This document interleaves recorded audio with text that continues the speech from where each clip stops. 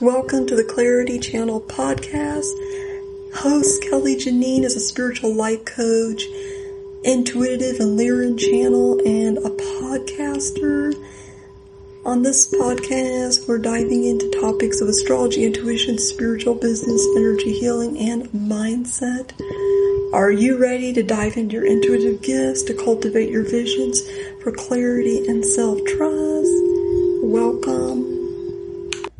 Intuitive and initiation changes your life. There is, after this Virgo new moon, may we embrace the intuitive push to manifest our visions with clarity and trust. The Earth sign gives us a lesson of sincerity and gratitude for how far we've truly come. What does it mean? What does it mean to have intuition, initiation, and leadership? These are themes that are being brought up by the Earth sign, the initiation into the Earth sign, looking at its light and shadow, Virgo, and as a Virgo ascendant, and along with the other Earth signs, Taurus and Capricorn, we're learning what does it mean to actually have an intuitive initiation within these Earth signs.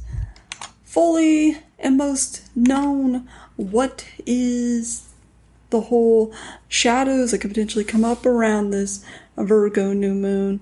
What does it mean that we're cultivating our leadership through intuition?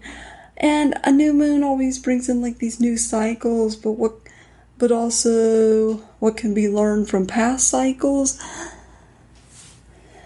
Thinking back on some of the themes that have come up with this Virgo, there has been the energies, there's been this push around delayed gratification, around also projections and knowing how to hold boundaries, knowing how to recognize and understand when these projections are coming from comfort zones that are still in place. The comfort zones that are still indeed could be hindering our growth, could be hindering our new cycles. That purification, detoxing, cleaning, and whole organizing, some of the traits that are sometimes like negatively associated with Virgo, but also are very much necessary to being able to create space for a new cycle to come in, for a new path, because you first have to allow purifying and detoxing of your environment, of what is around you, in order to have that new space to make for. Necessarily there is the whole idea that Virgo is very much about nature. She's very much an earth sign, so she is very much connected to nature. And like, what does detox and purification in nature essentially mean? And that essentially means allowing a clearing, a burning away of some stagnicity, some material that has caused a blockage and has allowed or blocked up an area for space that needs to come in, that needs a new pathway.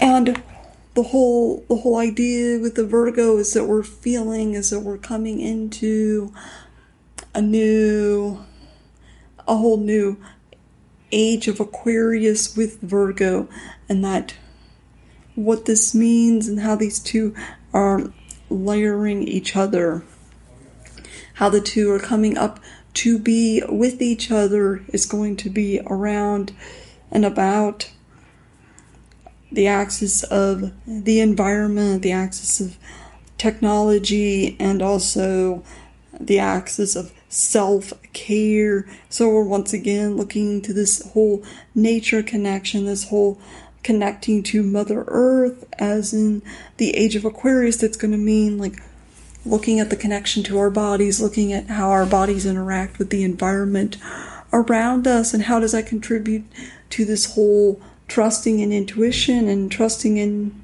initiation. How does this look? And these themes that are coming up right now, we understand that initiation can look so different for what we're working on or what we're desiring or what we've set our vision for. And that initiation, though, that's coming up with Virgo and its light side is going to be about making space, about clearing out space for a new path and a new cycle to come through.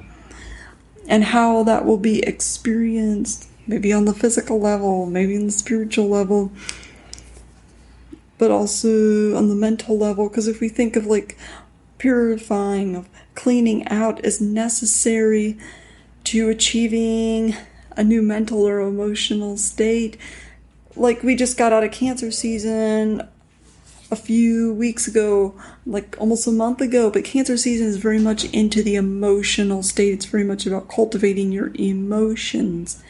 However, Cancer, being a water sign, can get very weighed down. Like it can end up throwing projections around. It can end up throwing around its own beliefs, its own opinions and views about what its emotions mean to them on a very personal level, and also the emotions of the people around them. Virgo, though, is analyzing. She's refining and looking around to see what everyone else's emotions and mental state is and how that can be worked with, how that can be analyzed and refined to achieve a new emotional and mental state, and that connection to the body, to nature. And this age of Aquarius is going to also bring with it a form of analysis, a form of refinement, not necessarily in a scientific way, not in a way that's going to be like exact or going to be like on point or like on a spreadsheet. It's going to be in a way that's going to be analyzed through creativity, through a journal-like analysis of the pillars of the creativity behind Virgo's analysis. We're going to have pillars of the light. Let's say there's 5 different points to what can be achieved in an emotional and mental state, and to journal on that, to write out those pillars, and to really see how have these 5 points affected my life? How have they indeed allowed me to cultivate more and more of my intuition? What does that look like, and how is that experience for me? Now, Virgo, she is this whole very much in the mind. She's very much,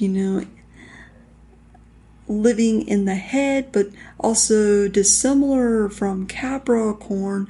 She doesn't believe in like working harder, going harder. She necessarily wants to achieve a certain level of working towards, but not necessarily harder, but necessarily like quality.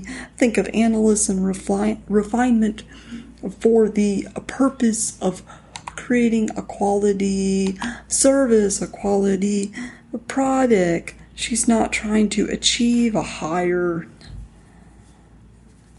state for the sake of creating a spreadsheet.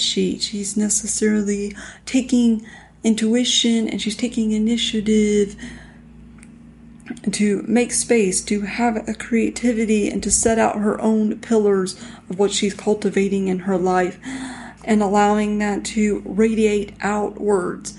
So in this season, in this time, we're really being asked, what are we currently cultivating, and what for reason is that? What is our vision for that? How do we keep our vision and keep moving forward with that?